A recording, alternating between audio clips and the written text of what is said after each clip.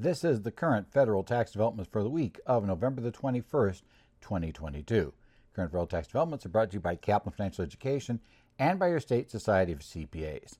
I'm Ed Zollers, and we're going to look at a couple of IRS news releases because, to be totally honest, not really much happened this week. It's been kind of slow because I think of the election, other things going on. We just haven't had as many court cases that have been of any significant interest. And we've had a few other things that I think regulations have slowed down. And we just don't have the crazy, shall we say, rapid change we had back during the pandemic. If you remember that, during the pandemic years, we had rapid change coming constantly on the law side. Well, we haven't seen a really big act come down since the American Rescue Plan Act early in 21. And also, since a lot of those acts were very short term, we also haven't seen a whole lot of things involved in passing a law that required a bunch of regulations that would matter more than for 1 or 2 years. And so those tended to be handled by guidance. So because of that, it's been kind of slim pickings the latter part of this year. We do expect that with the Inflation Reduction Act and the significant changes that were made in credits, we're going to start getting now some real regulations coming and being working on stuff. But right now, we're in a lull period and probably will stay there for a little while. So this week we'll look at 2 IRS news releases as we're heading here toward the end of the year. The first one focuses on talking to taxpayers about making use of qualified charitable distributions from individual retirement accounts. That's really kind of a tax planning option, something that you should at least remember. IRS is bringing it up at this point to remind taxpayers of it. But it is a useful option, especially for taxpayers that have required minimum distributions, are over age 70 and a half, and are taken out of their own IRA account. Not an inherited one, inheritance doesn't work, but taken out of their own IRA account. Something definitely to consider. And we'll also talk about the fact that we're coming up on the 7th Annual National Tax Security Awareness Week, beginning on November the 28th. And the IRS is talking about some of the issues they want people to get ready for in the upcoming tax season. That includes both taxpayers and tax professionals. So we'll talk about what the IRS is looking at bringing up in that area. Let's go ahead then and talk about the first news release, which is titled Reminders to IRA Owners Over Age 70 and a Half. Qualified charitable distributions are great options for making tax-free gifts to charity. This was released on November the 17th. And this is meant to talk to you about transfers that are available to IRA holders that are over age 70 and a half. And it is age 70 and a half, not age 72. I've actually had that question raised a couple of times recently by people in courses about whether that would be, quote, fixed in a later tax bill. In reality, I don't think that was an error in the Secure Act. The age has never been linked directly. While both were 70 and a half in the past, the required minimum distribution age and the age for IRA distributions. Interesting enough, when Congress enacted the IRA distribution rule with the $100,000 transfers beginning in the year the taxpayer turned age 70 and a half, or beginning after they turned age 70 and a half, when that went into the law, Congress didn't cross-reference, and it would have been an obvious way to cross-reference the required beginning date. But they didn't do that. They rather hard-coded 70 and a half in here. And I would also suspect, because the Secure Act took quite a few years to develop, that it was something they intentionally left at 70 and a half. Certainly nobody suggested that I know of yet that, we got to go back and change that. And certainly in the retirement bills that are being proposed to go through this Congress, we're not seeing that being changed. So the bottom line is the IRS wants to remind people about how these programs work. And so what they want to talk about here first is they talk about, in this deal, they talk a little bit about how you make the contribution. So this you will see is the basically notice from the IRS. This was actually those Security Summit. I'll get the right one up here. This one that you'll see if you're watching the video of this talks you how to go ahead and set up your qualified charitable distribution. Right? Now, as I noted, the very top part of it reminds you that, yes, if you're age 72 and you have required minimum distributions coming out of your IRA account, this counts toward that. So it is a way of taking advantage of getting your RMD done. The key advantage of these, very simple. You're able to transfer up to $100,000 to a charity. It is not considered taxable to the taxpayer, so it doesn't end up in your adjusted gross income. That's good news because, again, we have things that are triggered by AGI levels. That includes things like Medicare payments that are due. Basically your Medicare premiums are tied to your adjusted gross income. So not having $100,000 going to adjusted gross income could actually reduce somebody's requirement to how much they have to pay for their Medicare. That's not a bad thing. And also there's just a whole bunch of other tax areas where higher AGI can hurt you for things like the 1411 tax on net investment income. We talk about, things like the medical deduction because that's 7.5% of AGI. So $100,000 would lose you potentially $7,500 of medical deductions that you'd otherwise get. And then various other routines that get involved in just crazy AGI limitation stuff that Congress loves to do. So there's that advantage. Now, how they say, any IRA owner that wants to make this distribution should contact the trustee soon because, again, the trustee has to complete the transaction before the end of the year. We have to make sure this transaction takes place. So as the IRS suggests, if a taxpayer wants to do this, they want to start setting up coordination now. As noted, normally a distribution from a retirement plan would be taxable when received. But with a qualified charitable distribution, they're tax-free as long as they're paid directly from the IRA to an eligible charitable organization. Now that's important. Your client can't just take a regular IRA distribution, put that in their bank account, and then turn around and write checks to charity and claim it's a qualified charitable distribution.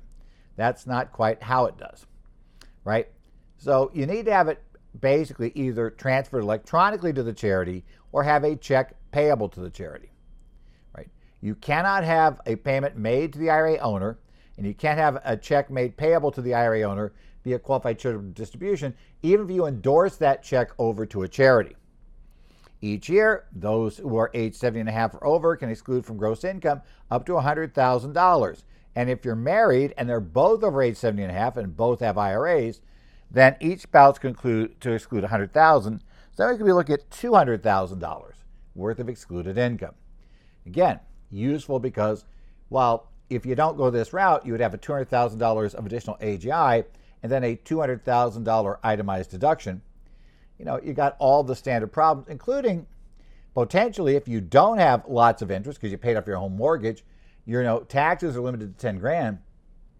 You can actually lose part of the $100,000 deduction anyway because you have to build your way up to the standard deduction. So lots of reasons why these are, very useful structures. I've talked to a lot of clients who've made use of this, and it can be clients even who aren't going to do 100,000, but if they're unable to itemize, right? And a lot of clients, when they're, one of the things they planned for their retirement was not to have a mortgage payment, right? To get that paid down, paid off.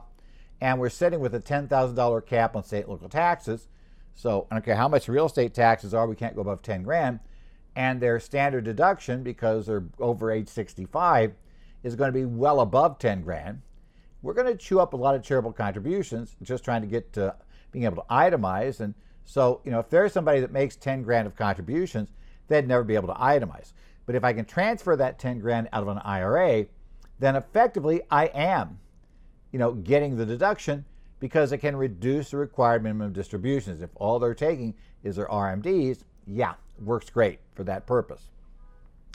So, we end up running that and we see how it works. Now, the other question is, how do we report this? Well, as they tell you here in the notice or in the release, you have to report it on a 2022 income tax return. And you'll get a Form 1099-R. Now, it will show there's no special code for a QCD. So it is going to show that as total distribution and taxable. I've had a few clients freak out when they see that because, wait, I transferred $75,000 to this charity. It was a qualified charitable distribution. Why does Charles Schwab show that I have $75,000 of taxable income? The catch is that's how it's meant to be shown. As I recall, in the early years of this, the IRS did have them zero that out. But then the charities, basically the IRA custodians started saying, we don't really know this qualifies. I'll talk about why in a couple seconds. But, we don't want to be subjected to having to do due diligence to figure out this is a qualified charity, or did they meet all the requirements? Was there some agreement, etc.? That's really a burden on the taxpayer. So what we now have them do is you put it there. Normally, the full amount of distribution, you would enter a 0 on line 4B. If the only a part is that, then you do the taxable. Either way, you enter QCD next to line 4B. And there'll be details in the instructions to Form 1040 for 2022. Now, of course, that enter QCD next to line 4B is, well, that's for a paper return, that's what you do. And certainly for the returns we print out, that tends to be what shows. But in reality, our tax software is going to be taking care of this, most often by doing something, taking care of internal coding so the IRS gets that flag that this was a qualified charitable distribution. So that's important to understand. Also important to understand is that you still need a contemporary written acknowledgement. The charitable documentation rules are not overridden by making a QCD. Therefore, as the IRS notes in the press release, they're not deductible as charitable contributions, but you still have to have basically the contemporaneous written acknowledgement. That acknowledgement must state the date, the amount of the contribution, and whether you received anything of value in return. Generally, if it's going to a religious institution, it'll have the statement that you received nothing of value except for an intangible religious benefit. If you did receive something of value, the charity has to tell us how much that value was. And in this particular case, that much is going to be taxable. Because if you paid the charity, $20,000 and you got something worth $1,000 in exchange, well, that $1,000 will be taxable. The $19,000 will be considered the contribution. So you want to make sure you get that. If you don't get this acknowledgement, the entire IRA distribution becomes taxable with no deduction on Schedule A.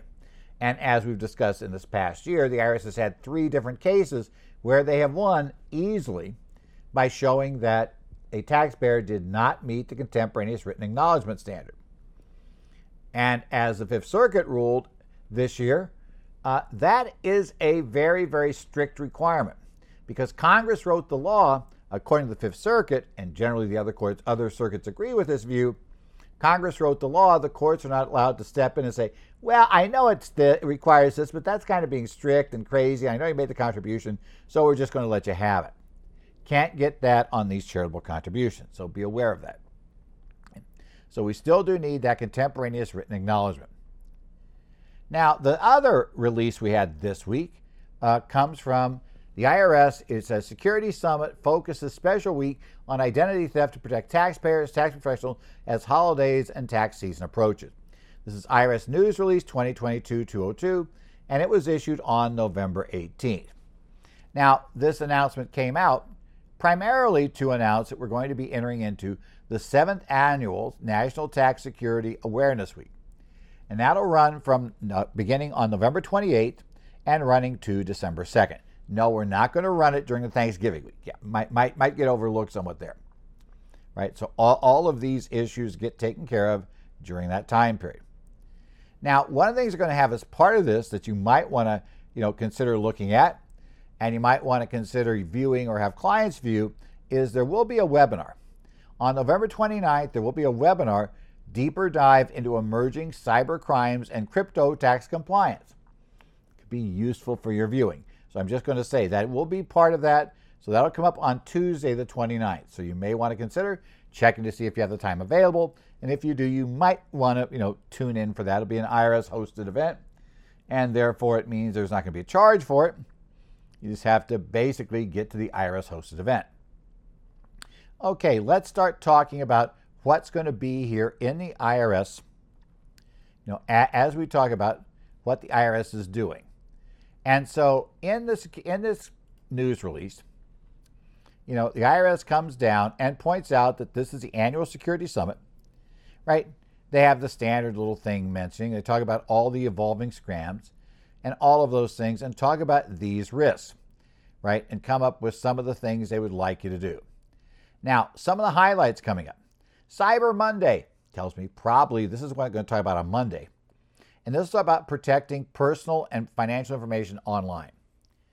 And they're going to tell people, they remind people in that day, they'll put out some more description and notice here, of some basic steps when shopping online. To use security software for computers and mobile phones and keep it updated. To make sure antivirus software for computers has a feature to stop malware, and that there's a firewall enabled that can prevent intrusions. Basically today, Windows and Mac OS both have firewalls built in. You want to make sure they've not been disabled. That's probably going to be the more likely problem if they do. Number 3, very important, use strong and unique passwords for all accounts. The problem with using the same password over and over again. I understand it's impossible to memorize passwords for every single site you go to. No question. What that means is you've got to use a password manager. Because if you reuse passwords, here's the problem. If passwords are reused, and that's the thing the IRS is concerned about here, people reusing passwords.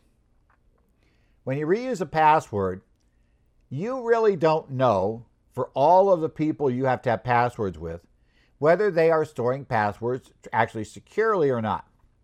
Now, the way a password should be basically saved by the vendor, when you set up an account with somebody, is instead of just saving the plain text, you might think, well, I'm just going to put out on a disk, the username and then the password they should give and just have it there in plain text.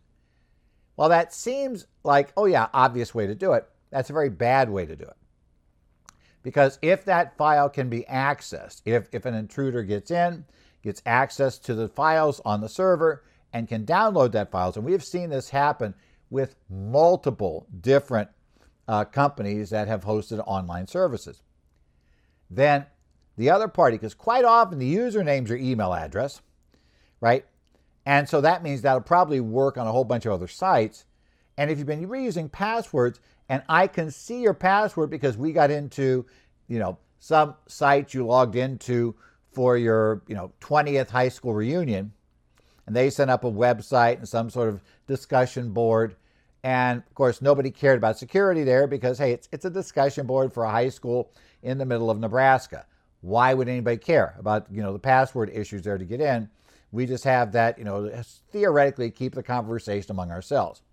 Well, if they get access to that, then they start trying it on major sites. And there's software out there that would actually try it on a whole bunch of major sites. And at that point, it would get in. For that reason, seriously consider password managers. There's a number of them out there, things like LastPass, 1Password, RoboForm. Various password managers are out there in the world. Now, you want to make sure you're relatively comfortable with the security of your manager because, for various obvious reasons, that's going to be one point of failure.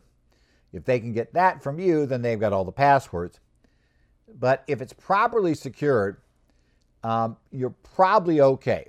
We had to be a little more concerned today because password managers, it was one thing when everybody just only accessed stuff on their one computer from the office. But these days, we tend to be accessing data not just on the computer in the office. We may be working from home, so the home computer accesses it.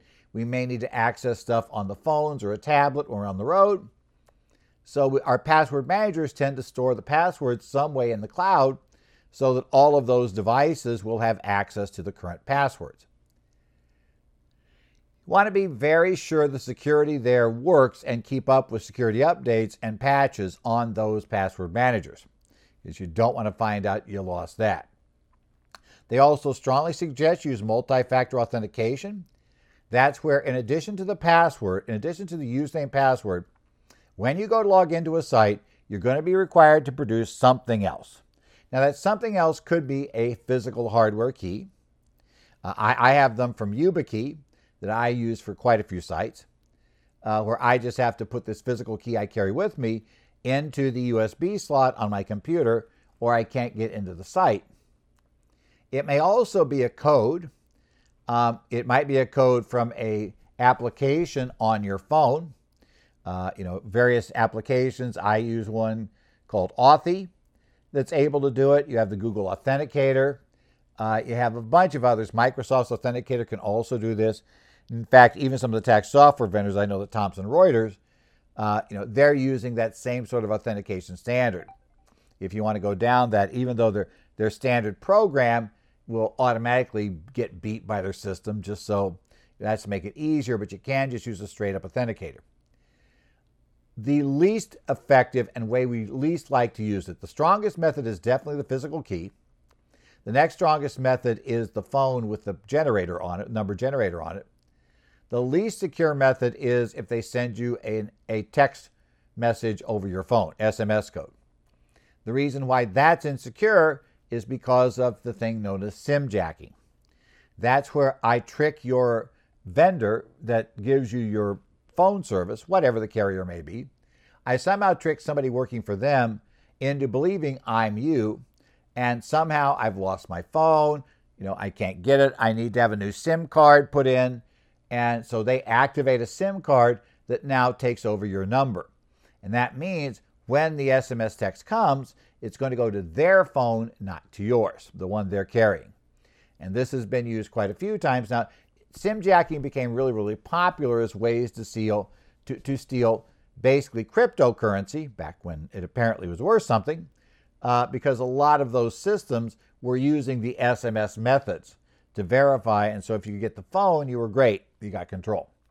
So be sure to do that. Multi-factor authentication is better because even if the password gets leaked, they still need something else. And if that something else is, like in my case, for a lot of places, they need to have a physical key they can insert in the side of their computer that is generating a specific type of code that only that key generates. So if they don't have the key I've got in my pocket right now, they can't get in. That's the most secure. The authenticator apps with the phones, they use a standard starting, basically a seed number, and then they recompute based on the time of day, and every seed is a little different. And of course, only if you know the seed number, which, by the way, your phone knows that, and the server knows that number. But if the third party doesn't know that number, they can't generate the number. So that's by far the second best method. Third best method, as I said, SMS. If there's no other option but SMS, use SMS rather than leave it wide open, but understand the risks there. And especially understand that if sometime your phone stops working, for whatever reason, you can't get service, you're not getting text, you can't get data, over that unless you log into Wi-Fi, yeah, you might want to quickly call the phone company to figure out what just happened and was a brand new SIM issued. Because if so, then somebody could have your password, username, and be logging into your account. Also, they suggest shop on only secure websites. Now, they tell you to look for HTTPS in the web addresses. The problem is these days, for the most part, we don't see the HTTPS address. I doubt you can see it on the screen because the lettering gets really small. But the address bar in Chrome that I've got up here, it doesn't say anything for this page except irs.gov. But there is a padlock to the left of irs.gov. Definitely you should be looking for that address. They do say avoid shopping on unsecured public Wi-Fi in places like coffee shops, malls, or restaurants. That advice is not bad advice, but because now the vast majority of websites are using secure transfers, it's less of a problem than it used to be, right? The big danger of going in and using an open Wi-Fi in your local coffee shop is that because it's unencrypted by default, normally you don't have to put in a special code. You don't have to put in a password to log on to the network that's encrypting and decrypting the stuff. What you're going to see is everybody on the network could see what you're transmitting.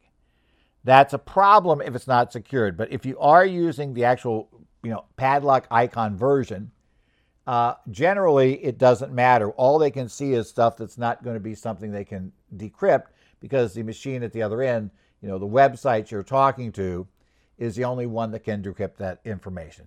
Still, though, probably it's good to try to avoid those unsecured networks just in case, for whatever reason, you don't notice and you accidentally get on a website that is not encrypted. Then you may want to be able to make that go. Okay, other topics they're going to have in here. They will be talking about tax professionals reviewing the security protocols. In this case, they're going to talk about, as I say, tax professionals are targeted by identity thieves. The reason for that is simple. On your server, you have the gold mine in terms of data that could be insanely useful for somebody who is trying to steal client information, especially depending upon, if you have a high net worth client base, that's really valuable data out there. So in that session, we talk about that beginning probably on Tuesday. We're going to talk about basic security measures to deploy. Again, use multi-factor authentication for tax software accounts. I have heard so many people whine about, I start working on this and I walk away from my computer for 2 minutes to get coffee or something. And when I come back, I got to give a brand new code again and log back in. And that's horrible. I hate it. And trying to figure out ways to disable that. Do not disable that. I don't care if you figured out a way to do it. Don't do it. The reason why those protocols are there is because generally, if we're going to break into an accounting firm's, system, I want to get the information from your server. Now, I could go around and just, go the old way you think about the hacker who's going to somehow break in and get around your firewall, figure out a hole in your firewall and get in and be able to do stuff and somehow get the decrypt the stuff. You've watched too many cop shows on TV where they magically can decrypt anything. You get to the computer geek. There's always now a computer geek that is on the team, and they obviously can decrypt everything. That's not real world. The real world is that stuff's tough to beat. But what's easy to do is to trick a user to install something on the machine to allow remote access. Now, it won't say I'm going to do remote access. She's going to install something. And then, be able to come into the system at night, having captured their password, their username and password, and be able to just kind of, log in the system and then nicely file a bunch of tax returns by creating returns for your clients and just sending them off and changing, where the bank account, where the deposits would go, those sorts of things. That's the simplest to do. This two-factor authentication is meant to stop that from happening. Because again, even if they trick somebody, if that person needs a hardware key to be able to run the tax software, or they need to provide the number from the authenticator program to be able to access, that's going to be something that party won't have. So be aware of that. If you're working remotely, be sure to use a VPN or some secured tunnel to be able to get in to the system back at the office. You don't want to generally be very leery of using, the built-in system in Windows. Windows Remote Desktop has a very well-known address. It tends to use, just a simple protocol. There have been problems with it. Windows Remote Desktop is iffy. You want something other than just that to cover you. Preferably, we'd like to have a VPN back to the main network and be able to use that to get through. Remember, you are required to have a written data security plan by federal law. If you renewed your PTIN yet, you've been asked about that. So either you've got one or you lied. You got two options there. So be sure aware of it. You should know about phishing and phone scams. By the way, when we discuss the AICPA's proposed changes to the SSTS, they point out, you can't tell me your IT department takes care of this. They don't. Phishing and phone scams go after the user.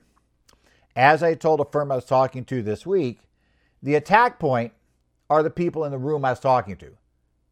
That's how I'm going to get in the network. If I'm an attacker, I'm coming in through them.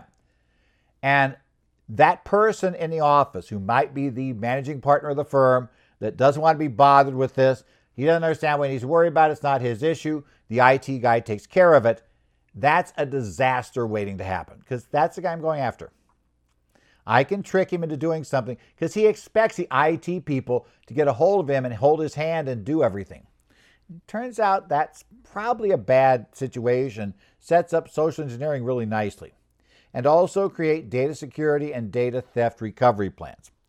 That's part of what the tax professionals should be doing, right, under these programs. Okay. We're going to also talk about identity protection pins. We've talked about those before. Remember, this is back to taxpayers. Taxpayers verify their identity online. They can opt to get an IP PIN. Now, the IP PIN is a 6-digit code that will be sent to them, right? You get it there. You can get it directly there on the IP PIN site, log back in. My understanding is when the new tax season begins, you'll be able to get your new IP PIN there. They also will mail them out time to time. And that PIN will help ensure that nobody except the taxpayer can file the return. Now, as we've discussed before, the problem with the program is once you get in, you really can't get out. And if you can't get your PIN, you can't figure out the PIN, you fouled it up, you forgot your passwords, you can't prove to the IRS your use, you can't get a replacement password easily, you may end up having to file by paper, and it may take a long time to get processed. So that's also a key problem that we run into with these programs. We're also going to give a day for businesses to watch out for tax-related scams and implement safeguards, right? In this case, small businesses with less than 100 employees, these scams are being aimed at them because we expect they don't have as many defenses, and they're probably not holding training programs or doing specific, basically PIN testing to look for whether, can something get through? Can we get through? In a large organization, quite often, the security people will send out test emails every so often just to see if employees fall for the trick. And if you fall for the trick, then, you failed, and we're going to get more training to get you correctly. So what they say is, for small businesses, you should learn about best security practices for your small businesses. They talk about the fact that, sensitive information is not provided on transcripts. So they're going to basically block out or not provide things like full social security numbers, that kind of background. There is a form business identity theft affidavit. If there has been a problem with your business and it's been, ID theft's taken place, you can file that with the IRS. Also be aware of scams, the W-2 scam that attempts to steal employee information. That was best known a couple of years ago when it happened to a major hard drive supplier who somebody in payroll got a supposed call or an email that appeared to come from the CEO who said he needed that information right now. You don't turn down the CEO, so they sent it to the email address on a reply and attached it, and turned out that that was going outside the organization, was not sent to the CEO, and all those bad things. So make sure your people know about those things. Make sure they know what you won't ask for. That's going to be really important for your small business. And also check out the business section on the identity theft question, right? That's going to be fundamental issues. So we want to make sure everybody kind of gets up to speed on what they need to be doing for ID theft. The release also discusses some additional resources. They remind you to review publication 4557, Safeguarding Taxpayer Data.